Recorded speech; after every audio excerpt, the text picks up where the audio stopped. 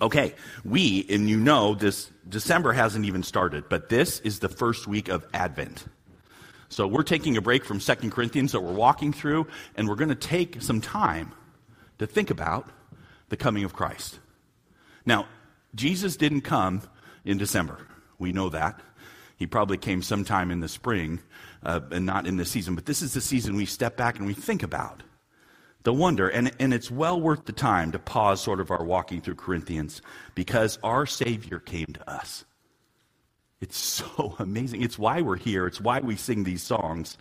God united with human, beginning united with end, earth united with heaven, Jew and Gentile united in Jesus, life into death, death overcome, resurrection ahead, all because Jesus came.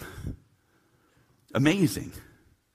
There's lots of ways that the world kind of tries to take that down, distract us. I can't. It's not like my dog. My dog loves squirrels. It's almost like you go, squirrel, and the dog runs for the tree, right? It's not really like that. It's a slow thing. We know Jesus is important. We know that he's the center, but it becomes so familiar. We know the story. And the world starts creeping in and one thing is commercialization, all that stuff. We start loving the stuff that we give at Christmas and the gifts and the paper and those sorts of things.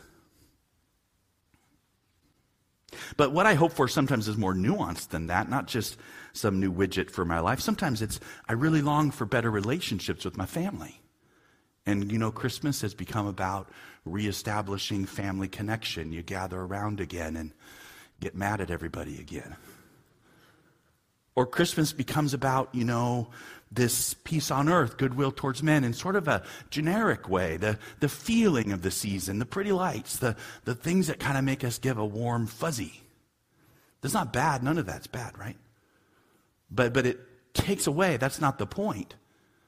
Unless you realize that the statement, peace on earth and goodwill towards men, was proclaimed by the angel saying, hey, wow, this is a statement of who Jesus is.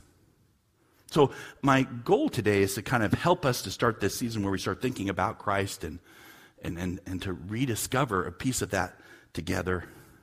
I think for me personally, my time on earth, Christmas has become more about having goodwill in society, doing kind things, reflecting good on people because Jesus was good. Kind of a soft push towards becoming a kinder people. Overcoming sadnesses and out of focus warmness, and we think we've got the Jesus part already, and so it becomes kind of boring. It becomes sort of passé. Jesus is a little bit, in this sense, kind of I'll put it the other way. Santa is kind of a pale image of Jesus. I know Jesus is better, but Santa has that, give good gifts to people, especially if they've been good to you.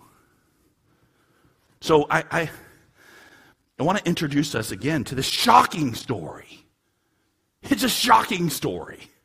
Like it should today, I hope once again you're like, oh, God did that?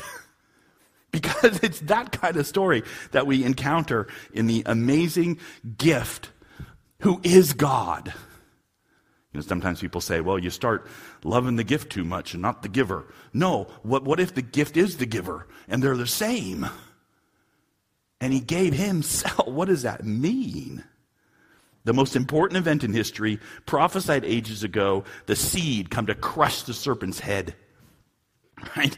The seed of Abraham through which all the nations will be blessed. The forever king on the throne of David. The Old Testament's full of pointing forward to Jesus. That's not very shocking. What's shocking is the story. So here's my hope for us. Not that we'd have a fun end to the year, a hope for a better widget for our lives, a more efficient life, a renewed relationship with my family. All that stuff is fun. But that you would be grounded in what hope really is. The assurance of this Jesus. So we get to start that. So I have a couple I know on your outline. We go this way. What we're going to do is we're going to hit a little bit of the story in the Gospels of Jesus, mostly in Matthew and Luke, because that's the longest part of the story, and just consider a few things from it. Not give you a comprehensive recounting. We don't get to tell it lots this season, but I want to start with this piece about it seems not what it should be. So first, powerless and improper, right? I mean, I hope you agree with me after you see the story. So in John 1, first, if I can get it to change. I don't know, we're having trouble with slides. Go ahead and go. There it is. Okay, no, don't see the baby yet. Okay. Here's John. Right? This is the John account when Jesus came. It started, and John puts this amazing truth about Jesus and him coming. It says, and the Word became flesh and dwelt among us, and we have seen his glory. Glory as of the only Son from the Father, full of grace and truth. Many of us have memorized this verse. It's a fantastic verse. So you see that, and you go, oh, what is he going to look like? And if what you knew of Jesus was that, I know, at least I hope I know, kind of with you, what he would be shining like the sun. He would be like, okay, who's your favorite Marvel character? Thor? The Hulk? Something massive and powerful and amazing. Not the Hulk, he's not smart enough. No, it's got to be somebody who he's just like power incarnate, the only Son from the Father, seen his glory, and it's shining and strong. And Superman, maybe? I know that's not Marvel. I didn't know that, but my kid told me. So there's the thing, right? It's like he's got to be some massive, amazing, and then you see Jesus, and it presents Jesus, and he's coming, and he's like a baby. Not that baby. Don't get mad at me. I didn't put a picture of Jesus on this slide. We don't know what he looked like. We're not told. But he came as a baby, right? I delivered babies. What's remarkable about a baby? Well, gloriously bright and strong. No! Right? You're talking about something little. Oh, but they're so cute. No, they're not. Sorry. If it's your baby, yes. Mom, you can love your baby. You think it's the cutest baby ever. But we're talking about a baby that's actually born at that moment. It comes with like blood and water. No, it's not particularly beautiful. It's a life. It's amazing. It's cool. But I wouldn't say glorious, right? This is God. He's not fully formed. He has to grow. He's got to learn. I know you've got these accounts. They're apocryphal accounts. They're not in the Bible. Jesus is a baby. He never cried. Whatever. Babies cry. That's natural, not sin that they cry. That's how they express things. So this whole deal is like, wait a minute. Particularly what a baby is dependent. He doesn't feed himself. He's at his mom's breast eating. If you leave him alone, he'll die. There's no one more dependent than a baby. So God became dependent on other weak people. God had told me, well, this story's different than I thought it was going to be. That's remarkable. He didn't have to, right? You ever think about that? Why the primary image of Jesus isn't a powerful one, but the small dependent one? God's most powerful action. Do you know what it looks like? Common. How many babies are born now? 385,000 babies a day. 100 million plus, 140 million a year. This happens all the time. That's not this one. Yeah, I know. But I'm just kind of saying that when I think about God and his glory and how he's going to even act in my life, I think it's going to be about like bombs going off. Not like normal action 101 with a dependent baby. That's just a start. We're just getting going. This incredible story that ought to shock us every time we hear it, because God did this. Sorry, I've got a cold. You say, okay, well, think it through with me, right? It's a babe, fine. But it's a royal babe, Dax. This is God. Yeah, you're right, he's God. Jesus Christ is fully God and fully man. Finest of the fine, right? Best of the best. So I think, except God doesn't do it like I do it. It's not just the babe, it's how he comes, right? Let's hop over to Matthew's account. Now, the birth of Jesus Christ as our Savior, here's his birth. It took place this way, Matthew writes in chapter 1. When his mother Mary had been betrothed to Joseph, before they came together, she was found to be with child from the Holy Spirit. Again, verses we know so well. Isn't that a great euphemism? She was found. Who found her? Well, her gynecologist. No, her parents, right? Her parents found her and said, "You're pregnant." She might even have said, "What's pregnancy?" She's that young. She's 14, right? Oh my. That's not like some, "Oh, how fabulous." Generally, mom and dad not so happy. Out of wedlock pregnancy. I mean, not that you don't love the child and love your daughter, but it's not like, "Oh, look what we found. We found a diamond." No, you found out your kid's pregnant. You're like, "What have you been doing?" It's a scandal. It's a scandal. People would talk. People would make assumptions. They wouldn't think well of Mary or the child, right? Not in this culture. That's what the Bible says, doesn't it? I mean, look at Joseph and her husband Joseph, being a just man and unwilling to put her to shame, resolved to divorce her quietly. You have been shameful. This child is a product of shame. This is God at work. Why does he announce it in the sky? My child is here. Instead, what he does is allow people to think. It actually takes an act of God to overcome Joseph's assumptions. We'll read it, but quickly. As he considered these things, an angel of the Lord appeared, behold, in a dream, saying, "Joseph, son of David, don't fear to take Mary as your wife, for that which is conceived in her is from the Holy Spirit. She will bear a son, and you shall call his name Jesus, for he shall save his people from their sins." This, fabulous, right? We could keep going, but we won't right now. Yes, Jesus, amazing Jesus, time-altering, life-altering, everything centered Jesus. God has him right smack in the middle of everyone thinking he's an out-of-wedlock kid in a culture where that's utterly shameful. Joseph will take her as his wife. That makes people make a whole other set of assumptions, right?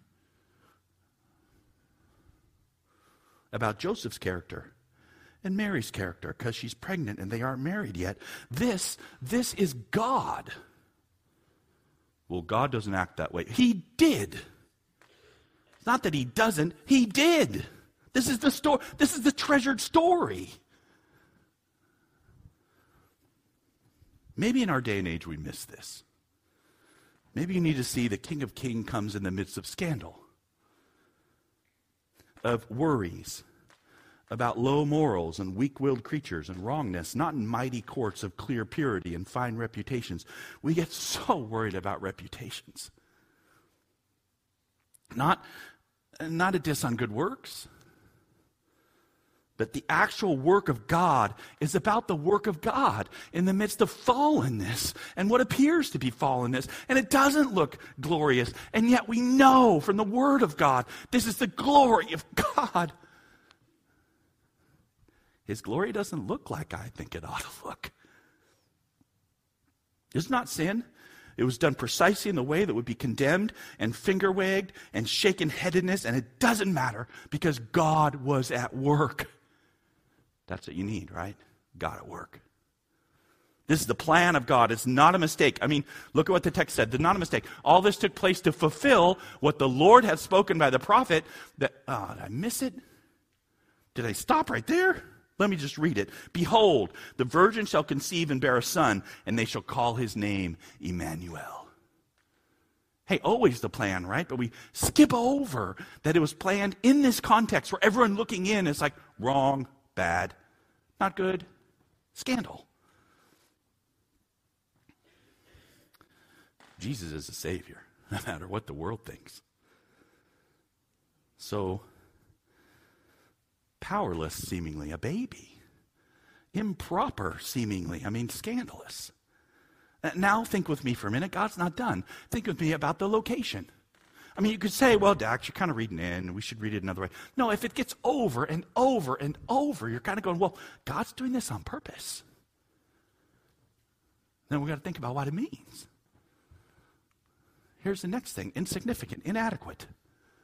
Doesn't it seem like this? Let me talk about insignificant for a minute. We'll hop over to Luke's part of the story. This is Luke chapter 2. In the beginning of Luke chapter 2, verse 1, it says, "In those days a decree went out from Caesar Augustus that all the world should be registered." The story of Jesus, right?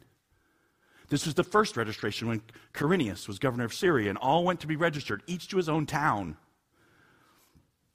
This is the account of Jesus' birth from Luke. It starts with a decree that everyone has to be registered. It sounds like a random thing, but there's no random with God. It's not, right? What it means for Joseph and Mary, because Joseph went up from Galilee, from the town of Nazareth, to Judea, to the city of David, which is called Bethlehem, because he was of the house and lineage of David, to be registered with Mary, his betrothed, who was with child. And while they were there, the time came for her to give birth. Okay, it's not rocket science I'm trying to point out to you right here. It's really important for Luke that you know, through these random circumstances, that Jesus is going to be born in the house of David, that city of David. We talked last week about how cool it is. It was literally means the house of bread. Jesus, our bread. But that's not the detail that comes out, right? Not the detail that prophetically it fulfills. We know it fulfills prophecy. What prophecy? Well, Micah chapter 5, verse 2. What's that? Here it is. Look at this. But you, O Bethlehem Ephrathah, who are too little to be among the clans of Judah, from you shall come forth for me one who's to be ruler in Israel, whose coming forth is from old, from ancient days. What does that guy want you to know? What does God, through Micah the prophet, wants you to know about Bethlehem? You're too little to be called anything. You're nothing. But that's the piece. That's what you're supposed to do. Our minds go to the Christmas song, "Oh, Little Town of Bethlehem." Well, Bethlehem, it's not a palace. It's not important. It's that's the descriptor. You're too little to be among the clans of Judah. You're a little hamlet. You're a little out-of-the-way hick village. I didn't think that Steve was going to be here today, so I'll just say, it's like being from concrete. It's tiny. There he goes. He just left. I love you, Steve. That's it, right? Out of you, Nowhereville, comes the King of Kings and the Lord of Lords. In fact, we got you there so that you'd be born there in Nowhereville. Make sure you're not being born up in Nazareth or Galilee. And let's keep you far away from Jerusalem. Let's put you in littleness. Because God comes in smallness. No, he doesn't. Yes, he does. When it came time for the most special of special. When it came time for the Savior. Dependent, powerless, seemingly improper, little. Right? God's not at work in the big, strong, moral stalwarts. God's at work in Nowhereville with nowhere people. But they are something by the presence of God. How could that be clearer than where he was born? So, chapter 2, verse 7. This is Mary. She gave birth to her firstborn son, that's Jesus, and wrapped him in swaddling cloths and laid him in a manger because there was no place for them in the inn. I mean, you know this. I know you know it. It just packed this little place. It's not that they were rudely turned away or anything, except this is the beginning and the end. The Alpha and the Omega. This is the King of Kings. This is the Prince of Peace. This is the Lord of Hosts. This is the Lion of Judah. This is the one. And you get this picture of him being born to a nobody in the middle of nowhere and being wrapped in rough clothes and being laid in a drinking trough for animals. You can object saying, well, probably is more like a hut than a manger, Dax. It's probably a cave. Okay. I don't mind any of that because it still makes the same point. It's nothing. There's no royalty. Well, the wise men came. I remember that, Dax. Yeah, like years later. It took them a long time to get to where they were going to Jesus. I'm talking about when he's born. Amazing, you guys. Because we play soft music and we make it kind of romantic and cool, we kind of miss the point. The miraculous God become man came as a baby, besmirched of reputation, born in a backwater, starts in an animal stall. This God, this one, no one has ever seen God. The only God who is at the Father's side, he has made him known. That's my Jesus. The perfect picture of God. He takes my value systems and put them some upside down. And you know from that, you know what I know from that? What I know is this: he's got no pretension, none at all. He doesn't care about appearances, just about reality. Isn't that so different than us? We care more about presentation than reality. Yet he is so royal and so high and so amazing and so radical that our idea of royalty and wealth and riches are a joke. He pushes them aside and he comes as nothing, and nothing who's everything. And most importantly for you and I this morning, to people who are nothing, he does. That's this last piece, unwashed and undignified. We pick up the story again in Luke chapter 2, verse 8, in the same region. This is just the story, right? Now we're walking through Luke's story. He just pushes it all together. This is what it is. These things backed up against each other. The same region, there were shepherds out in the field keeping watch over their flock by night. Oh, and who hasn't sung O Holy Night or O Silent Night? There they are, right? And an angel of the Lord appeared to them, and the glory of the Lord shone around them, and they were filled with great fear. And the angel said to them, "Fear not, for behold, I bring you good news of great joy that will be for all the people. For unto you is born this day in the city of David a Savior, who is Christ the Lord. And this will be a sign for you. You will find a baby wrapped in swaddling cloths and lying in a manger." And then suddenly there's, with the angel, a multitude of the heavenly host praising God, saying, "Glory to God in the highest, and on earth peace among whom he is well pleased." Okay, you understand this. This is kind of important. Where did the angels appear? Not over the manger. Well, the whole host of heaven should show up and praise. No, they're showing up miles away. Took them time to get to Jesus. To these shepherds. I mean, they could have appeared in every throne room in this small planet called Earth and announcing to the herald that the King of Kings had arrived, come worship him.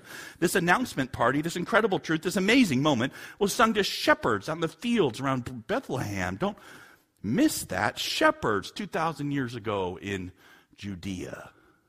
Who are these folks? They're lucky if they can read. They probably didn't read. They're in the countryside. They're taking care of sheep. You're talking about, they're not talking about philosophy or mathematics or theology. They take care of stupid sheep. Sheep are stupid, I'm told. Maybe someone's going to prove me wrong. But I've been told they wander, and most of the job is making sure they don't fall off the cliff. And, one wants to go this way, you're always grabbing it and getting a dog to help you herd them around because they don't want to go where you want them to go. And it doesn't take a degree. These are, they're not being led by a young drummer. But rum bum bum bum, let's march to Jesus. They're unwashed. You didn't take showers. Poop in the bush. Live out in the field. Take care of the animals. Sit around and drink your grog. And all of a sudden, kaboom! In the sky. This is who God says he wants to talk to. Glory to God in the highest. So when the angels went away, where the picture? Oh, nope. When the angels went away from them into heaven, the shepherds said to one another, "Let us go over to Bethlehem and see this thing that has happened, which the Lord has made known to us." So they said, "Let's go look." And they went with haste, and they found Mary and Joseph, and they found Jesus lying in the manger. And when they saw it, they made known the saying that had been sent to them concerning the child. We got told this. Now, the angels didn't appear to Mary and Joseph and scream this overhead with thousands of the host. They told it to these people that are like nobody.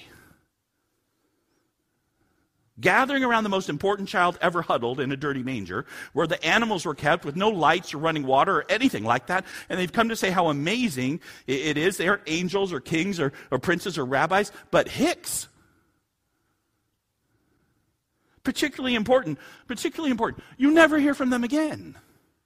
Man, if it was modern American Christianity, we would have one of the shepherds up. Shepherd number 5, come on up. Let me talk to me about how, seeing Jesus changed your life. And how then you started a ministry to go to around Jerusalem and help people who are poor because Jesus made you think you ought to try and be a better person. Because we care more about the effect of Jesus might have on me because I'm so narcissistic, I'm looking at my navel all the time, than about the actual reality. It's about Jesus. You never hear from him again.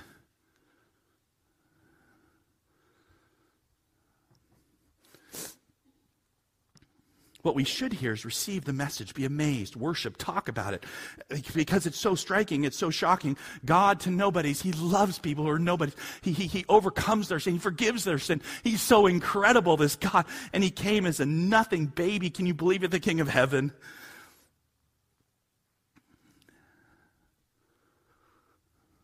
So we came into this morning, I think you did with me, already realizing how important Jesus is. But my hope this morning was you would start to get a glimpse of how he's presented when he came. This is the Christmas story. What's one of the main emphases? And that is Jesus, God, came low in almost every respect. It's not a story of him starting low and gaining royalty somehow. It's a story of him coming low, being rejected, staying an outcast, dying on a cross as a criminal. It is not Batman Begins. Look at the poor guy, and he becomes better with training, and then he comes back and fights crime.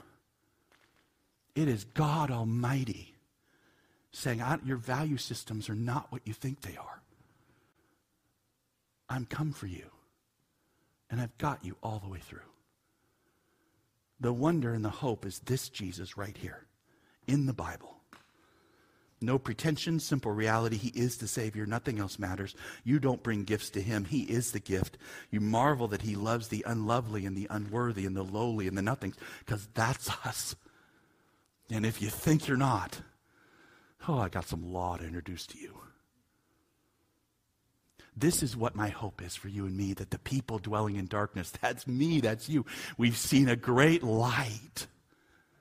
The wonder of this and those dwelling in the region, the shadow of death, a light has dawned. This is the good news. Jesus Christ came. The light is unexpected and upside down and amazing, and it simply is. Oh, might we receive it this morning, seemingly powerless and improper and insignificant and insufficient to people unwashed and undignified, because he doesn't care. I'm so glad he doesn't care. Now, Jesus says stuff to us, right? He's going to say stuff later on, and think about this as we come to a close. Even this morning, start thinking about the wonder of hope at Advent. You get things like this. Take my yoke upon you and learn from me, for I am gentle and lowly in heart, and you will find rest for your souls. That's Matthew 11. That's Jesus talking. To take his yoke upon you. What does he talk? Man, I gotta get going with what Jesus says. No, his yoke, right? To realize that humility isn't a character trait. It's a reality. God to the lowly. Not to the wise and the wealthy. Not that wealth and wisdom aren't good things on earth. They are. They just don't matter compared to the awesomeness of God himself. Jesus, he came to nothing, to nowhere, to nobodies. And if we see this, we know that to accept Jesus is to accept that we're right there. We're the shepherds. We're the people being announced to. We go and say, wow, we look what we get. We don't have anything else to give.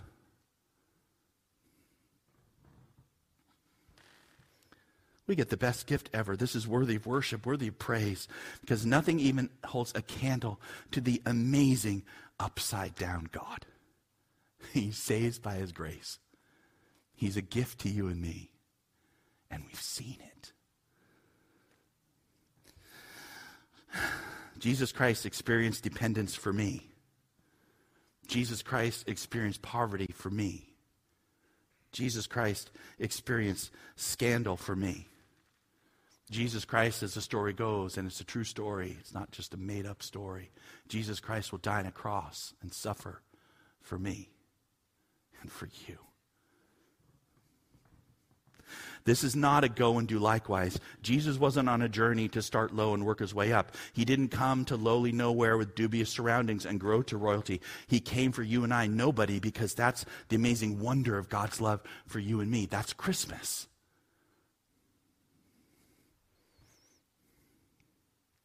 Because the answer to all of it, the questions I put up, powerless, and no, not powerless. God's power. Well, improper, right? No, not improper. Perfect by God, done by the Holy Spirit. Well, insignificant, right? No, the most significant event you've ever heard in your life. Well, inadequate, right? No, exactly what God in heaven desired for his Son. This isn't some like, it really wasn't very good, was it? This is God's glory. He does what he wants. We worship. God came for us. Jesus Christ, our fabulous hope, and trusting him, that's a work of the Spirit in us, because this is what we read this morning. May the God of hope fill you with all joy and peace in believing, so that by the power of the Holy Spirit you might abound in hope. This morning is about Advent Week 1. That means it's about hope. Who's our hope? Well, my hope is in this Jesus who the Bible portrays and God has written down by the hands of different people about him. Hope. He's the God of hope. Why? Because Jesus actually came. And then he fills me with all joy and peace. In what? In believing. In trusting. That's that word, right? Faith. Oh, a Christian catchword. Faith. You got to have faith. It just means trusting that the story's true. That he came and he did it and it's finished and it's done and it's awesome. So that by the power of the Holy Spirit, this is what the Holy Spirit is helping you do. People talk about the enabling of the Holy Spirit. He's not enabling you to somehow, get some great thing that you can give to God. He's enabling you, the power of the Holy Spirit reminding you, this is the truth, this is the truth. I'm testifying to you, the Holy Spirit says, that it's true. So what? So that you can abound in hope. To abound in hope is an amazing thing. And we'll end with this, but start working through this with me. This morning. We have a definition of hope in the Bible. You know what it is, right? Hebrews 11. It's talking about faith, being the substance of things not seen. Well, hope is something you cannot see now. I hope in something. I have an assurance in something that's coming. I don't have it now. I'm trusting what Jesus is going to do. I have hope what's going to happen. It's an assurance because the promise is so strong, but it's in something that's coming. And so for me to abound in hope is to abound in that something great is coming. Something better is coming. Something's coming down the road. My hope is not now. It's not something I've already experiencing, already seeing. It's got to be something that's coming. So when I talk about the advent of hope, the coming of hope, Jesus is the coming of hope because by his promise we are saved. He did it, and he says it worked for you. But it remains hope. Because why? That's what I'm trying to get to. Because you continue to experience in this world all this fallenness. I wish we could have testimonies the rest of the morning. I wish we could say, okay, we're going to extend out 3 more hours here. And everyone's going to come up and give me 3 circumstances, 3 things that are happening in their life that stink, that aren't good. To you, a broken relationship, a kid that's out to lunch, a cancer that's struck, a horrible circumstance from the beginning of your life, and you've just had to carry it your whole life. These things happen over and over and all over in this fallen world because they happen to us sinners. They happen to us in this world that's fallen. People abuse us and mistreat us, and we abuse and mistreat other people. All these things happen, and in the midst of it, how in the world am I abounding in hope? Well, it's by the Holy Spirit. Okay, but that just sounds like magic. No, it's by the Holy Spirit talking to your heart about Jesus. How does that give me hope? Because he forgives all of it. And he promises that's coming when it's all done. And he came in this upside down fashion that nobody would choose to do, but God did, to make sure you know his way is not the world's way. And today, this day, and all Christmas, I look at the Christmas child and say, God did it exactly as he wanted it. And Jesus has done it. It is finished was the cry. And we are forgiven forever. That's hope. He is not just a child who came. He is the God who comes. And the Advent is also about the second Advent, when our Savior comes again. So he comes to you and me again, not as a baby, but as the King. And he adores you. Take that to the bank. Let's pray. Lord, thank you that you are the gift to us. Thank you that by your promise and your word, what's written in this book, that it is finished. You have done it. Exactly as you said and exactly as you desired, and you have all the power, and it doesn't look like power to me, but I know it is because you say it in this book, Lord.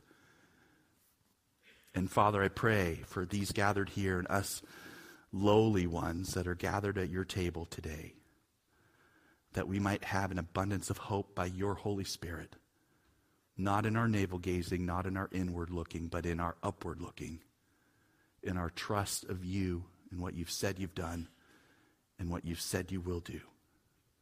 We trust you, Lord. Help us to believe.